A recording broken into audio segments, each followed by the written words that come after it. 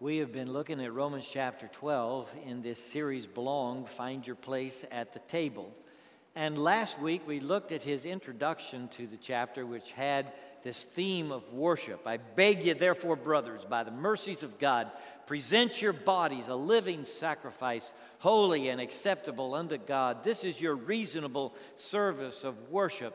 And do not be conformed to this world, but be transformed by the renewing of your mind. And he talks about how the mind must be renewed, be transformed by the renewing of your mind. Today I want to focus on something that I think is essential. It's of first importance, how you think about yourself. I do so because the apostle flows from renew your mind to verse 3, where he talks about how you are to think about yourself. So I want you to find that. Romans chapter 12, verse 3 is where I'm reading. As he talks about renewing your mind, he says, "For by the grace given me, I say to every one of you, do not think of yourself more highly than you ought, but rather think of yourself with sober judgment in accordance with the faith God has distributed to each of you. For just as each of us has one body with many members, and these members do not all have the same function, so in Christ we, though many, form one body, and each member belongs to all the others." Picture the table. Each member belongs to all the others. I accidentally stumbled into a kind of pageant last night. I didn't realize I was going to a pageant. I thought I was going to go see my 11-year-old granddaughter Eden sing. They said she had a concert, and she was getting all dressed up, which she did, and they were. But when I arrived, I discovered that it was a distinguished women's pageant. And there were 9 contestants. And all 9 of them were going through, their little interview. And they were doing all these different things. High school girls that were running for distinguished women status. And the theme of distinguished women is, be your best self. How many of you have heard of that? Be your best self.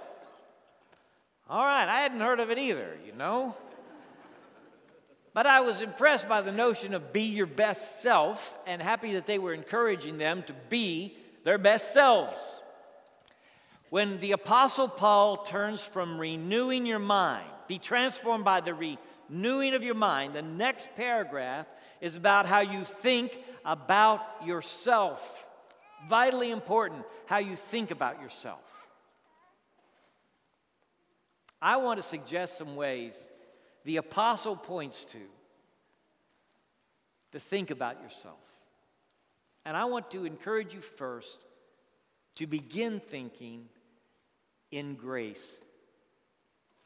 I told you already that the context of the book is God's grace, His marvelous grace offered to us in salvation, the unearned favor of God, that we should be the children of God. It's astonishing. This is the grace in which we stand. And we live every day in grace. So why not begin thinking about yourself in grace? What do you mean by that? Well, think about the grace in your calling. The Apostle Paul has a calling on his life. He's passionate about it. His calling permeates everything he does. He believes he is called to carry the gospel to the Gentiles. And he does it with fervency and eagerness and faithfulness day after day. The calling on his life. And he believes that calling came to him in grace. So if people challenge his calling, he takes it okay, because he knows it is the grace of God. He is standing in grace. God gave him this calling. And God is responsible in his life for carrying it out. So, what is your calling? What is your passion? If you're taking notes, I want you to write it down. I think my calling is this. Your calling's different from your job. It's not something you do just so you can get a paycheck. It's something you do because you are passionate about it. And you feel like God has called you to do it. What is your calling? Everybody needs to understand their calling. It ought to be clear enough in your mind that you can write it down on a piece of paper, what God has called you to do. So what is it? Consider it a gift of God's grace. This passion that you have, this energy you have to see something done. This is God's calling on your life. Consider it His grace gift to you. The grace in your calling. You see yourself, you see your passion, you see yourself in grace. The grace in your gifts. Do you have any gifts? The Apostle Paul had some gifts. He had the gift of teaching and preaching and exhortation and evangelism. But his gifts were not premier in his own mind. He did not see himself as the greatest preacher or teacher in the world. In fact, he talks to one church where he says, well, you've got Apollos. He's silver-tongued. I mean, it's amazing how eloquent he is. He says in one place, I came to you in weakness. I didn't try a whole bunch of things when I talked to you. I just talked about Jesus Christ and Him crucified. And in fact, some of the folks criticized Paul on the basis of his gifts because his gifts are not particularly spectacular. What are your gifts? The Apostle Paul saw his gifts, even though maybe they weren't spectacular. He saw them in the context of the grace of God. And so he exercised his gifts because God, in His grace, had given them to him. And he did the best he could with the gifts he had. So what are your gifts? You have some gifts. See them in the context of God's grace as delivered to you in the grace of God. Well, you have your calling, the thing you're passionate about. You have the gifts. You write them down and say, this is what God has gifted me to do. And see these things as God's grace in your life. And then consider your opportunities from the point of view of grace. What opportunities have you got facing you? Open doors, challenges. The things that are before you that God has delivered to you. See, the Apostle Paul, though he was not perhaps highly gifted in some of these things that he did, he still had an impact on the world that was phenomenal. Because he took advantage, as he wrote, of every opportunity. And he saw these opportunities in the context of God's grace. So something comes my way, and I believe God has delivered it to me. And I embrace it because I believe it's coming from God. Just like my calling and my gifts came from God, the opportunity comes from God too. Next year is going to be the 500th anniversary of the 95 Theses that Martin Luther nailed on the door at Wittenberg. Can you imagine? It happened in 1517. There's a new biography out about Martin Luther, who's I've always read with such interest and such a passionate writer and speaker. And the new biography says that Martin Luther was an average student. He was not distinguished as a student. He became a professor, and he was basically a competent professor, but once again, not really standing out.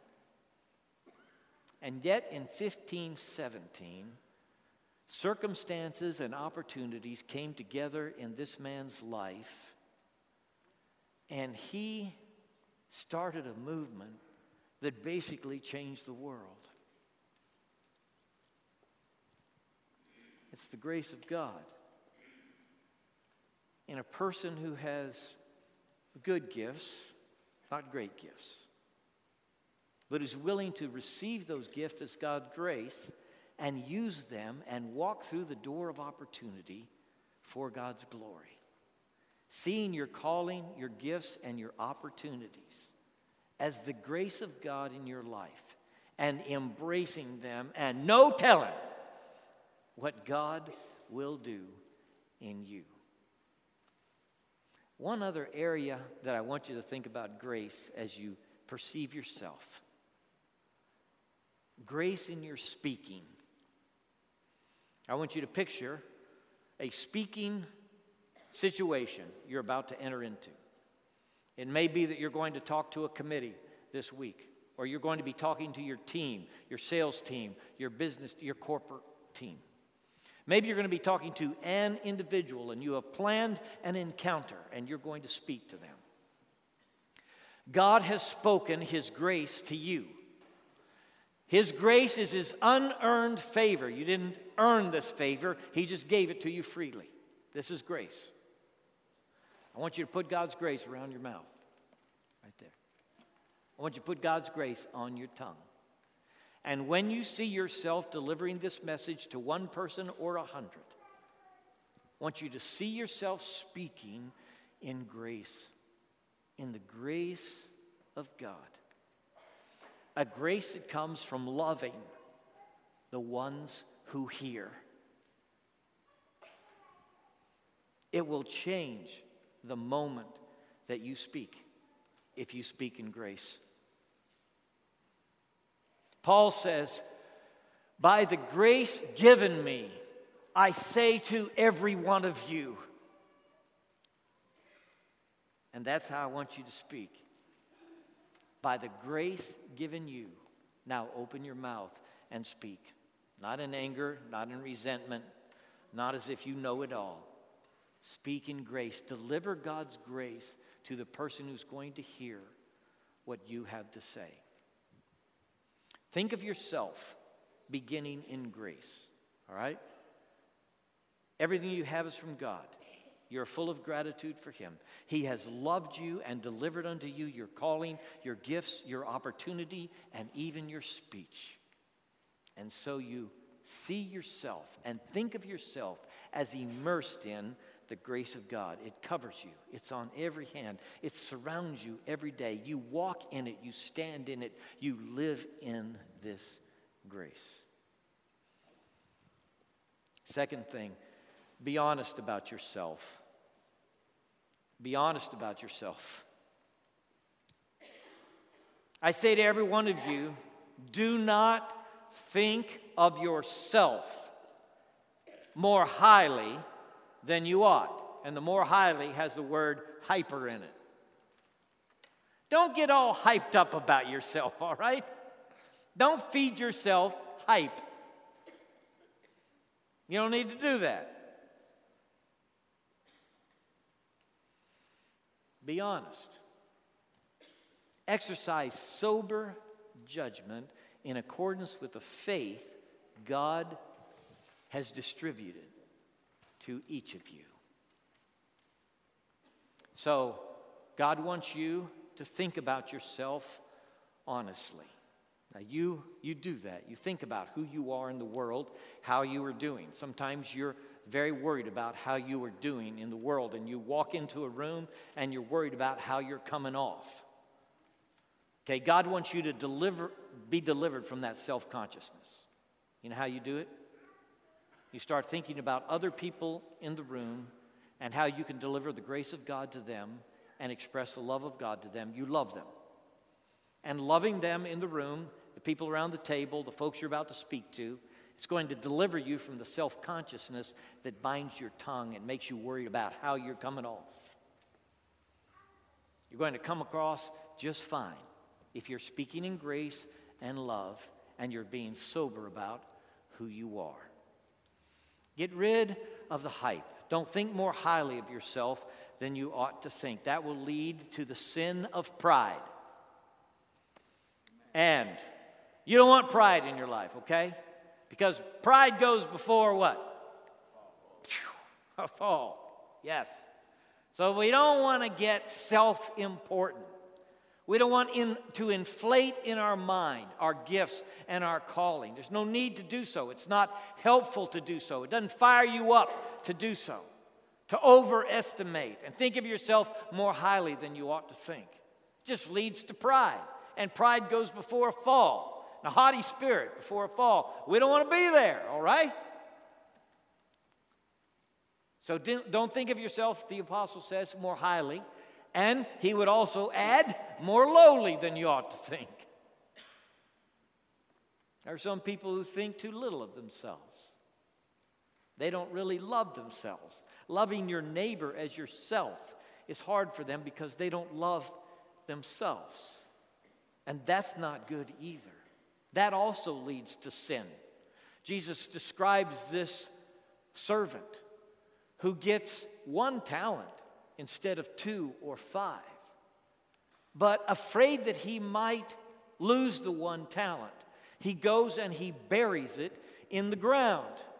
He says, I can't do anything with this. I'm afraid that if I try, I'm going to lose it. So I'm just going to bury it here in the ground. I'm not going to try to do anything because I just don't think I'm competent to do anything. You see how thinking of yourself too low?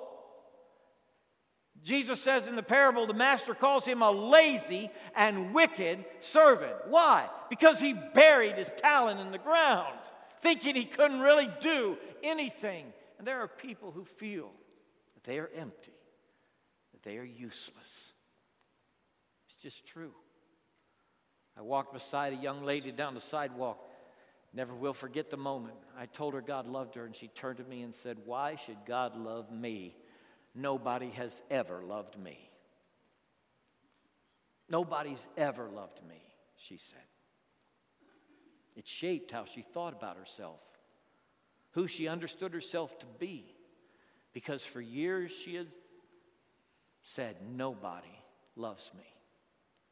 Heidi came to me and told me her story. She had wondrously experienced the grace of God through trusting in Jesus as Savior. But Heidi's story is this. She grew up in this difficult family.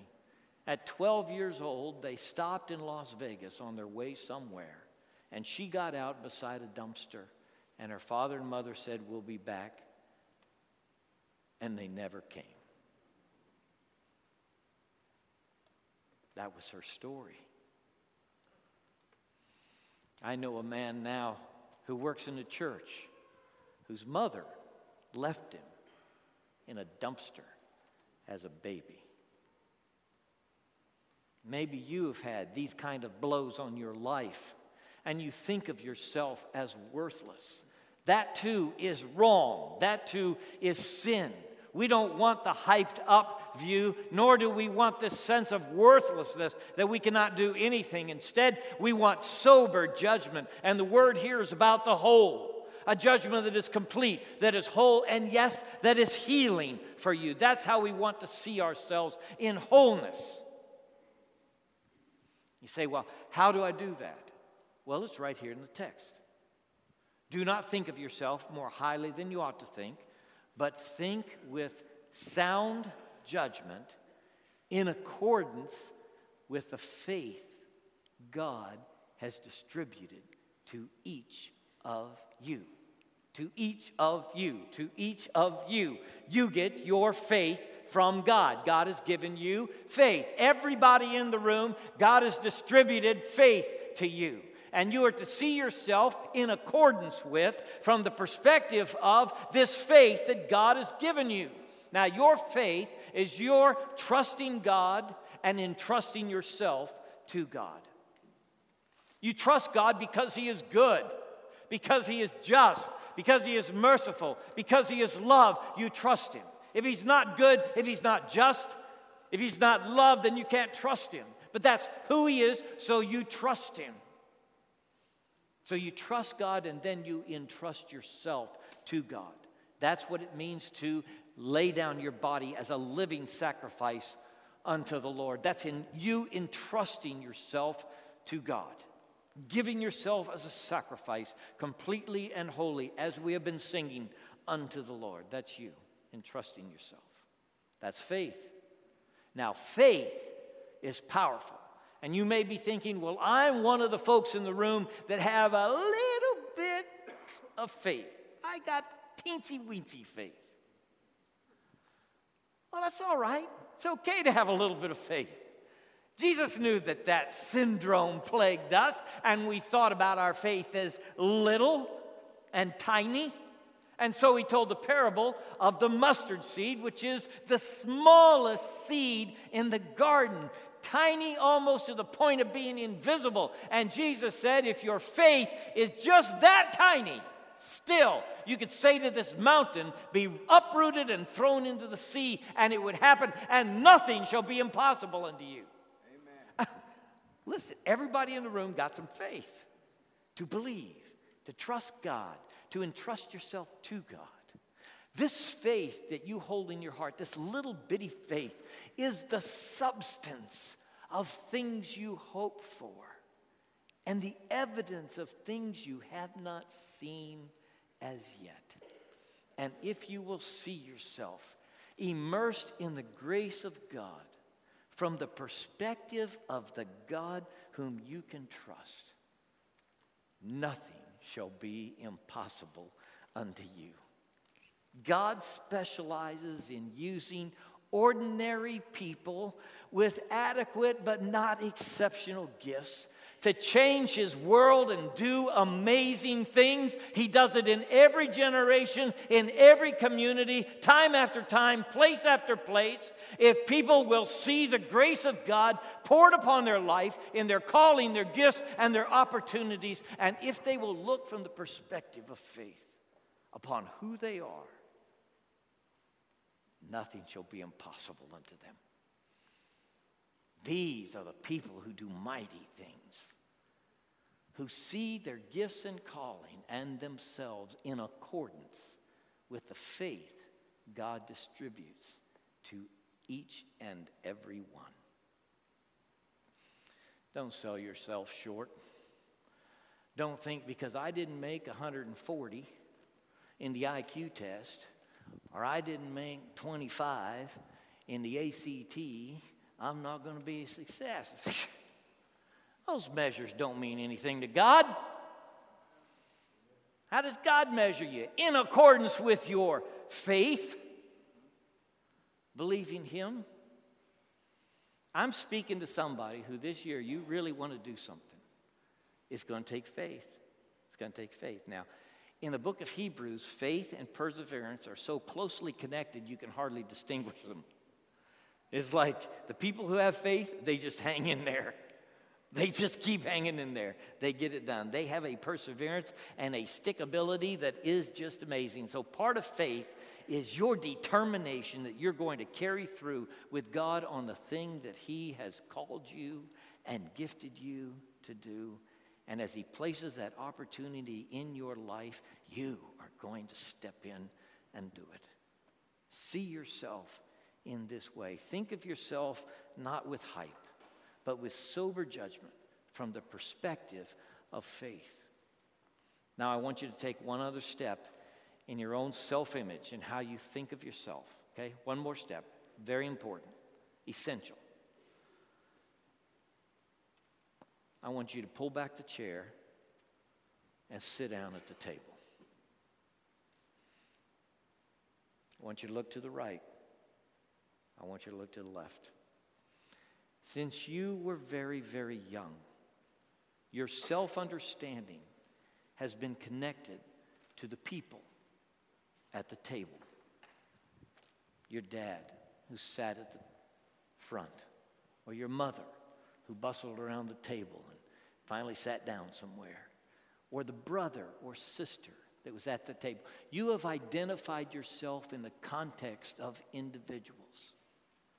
Now, the Apostle Paul says at the end of this little paragraph about how you ought to think about yourself, he says, you belong as a member of the body to all the other members.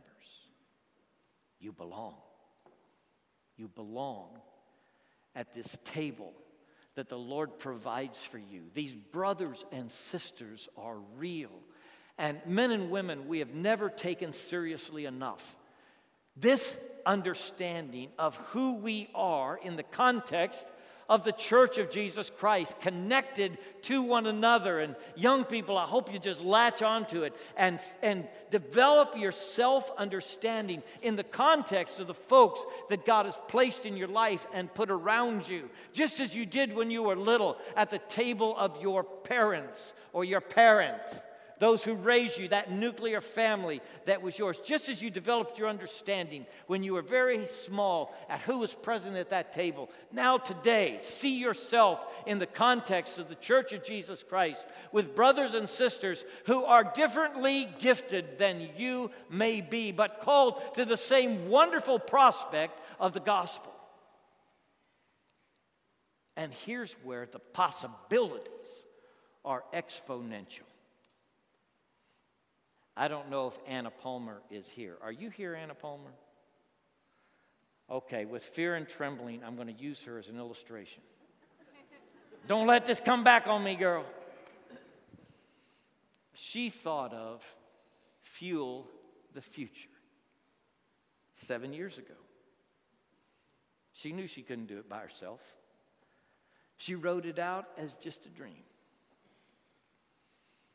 As of today,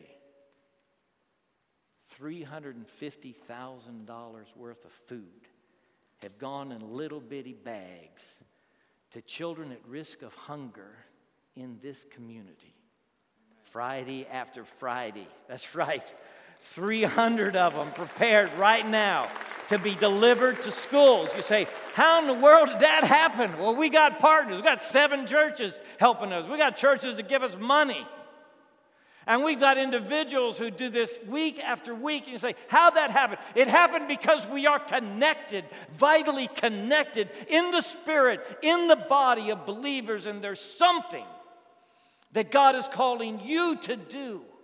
But you do not have to do it yourself. You don't have to have all the gifts. You don't have to have all the skills. You've already got a body, brothers and sisters who with a similar calling can help you as God enables them.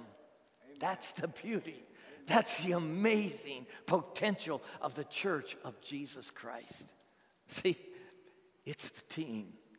As soon as Jesus had a chance in his ministry, he called 12 guys. You know why he called them? Mark says he called them so they could be with him. I want you guys with me. Who are these guys? Fishermen, tax collectors. They're a motley crew. Are they unusually educated? No. Did anybody identify them as people going to turn the world upside down? No. But Jesus brought them around him because he wanted them to be with him, so he could teach them. And he could teach us how much we need each other to fulfill the calling, the potential and possibility that is you.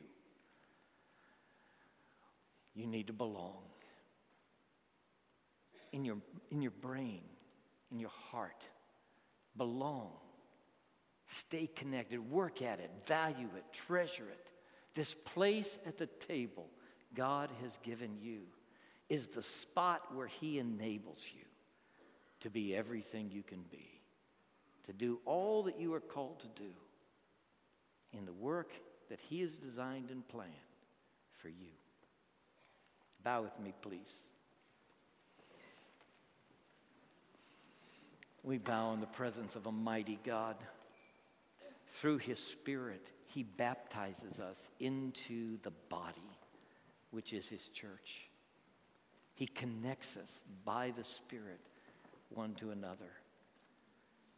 And day by day, Sunday by Sunday, in the hour of worship, as we surrender all that we are to him, as we seek to renew our mind, he shows us what's next. God, by your Spirit, I pray you will speak to the young and old in this room with that seed of faith in them. Lord, that you will help us discard the hype, Get rid of the false notion we are nothing. And help us see ourselves surrounded by your grace from the perspective of faith, able to do wondrous things. In Jesus' name we pray.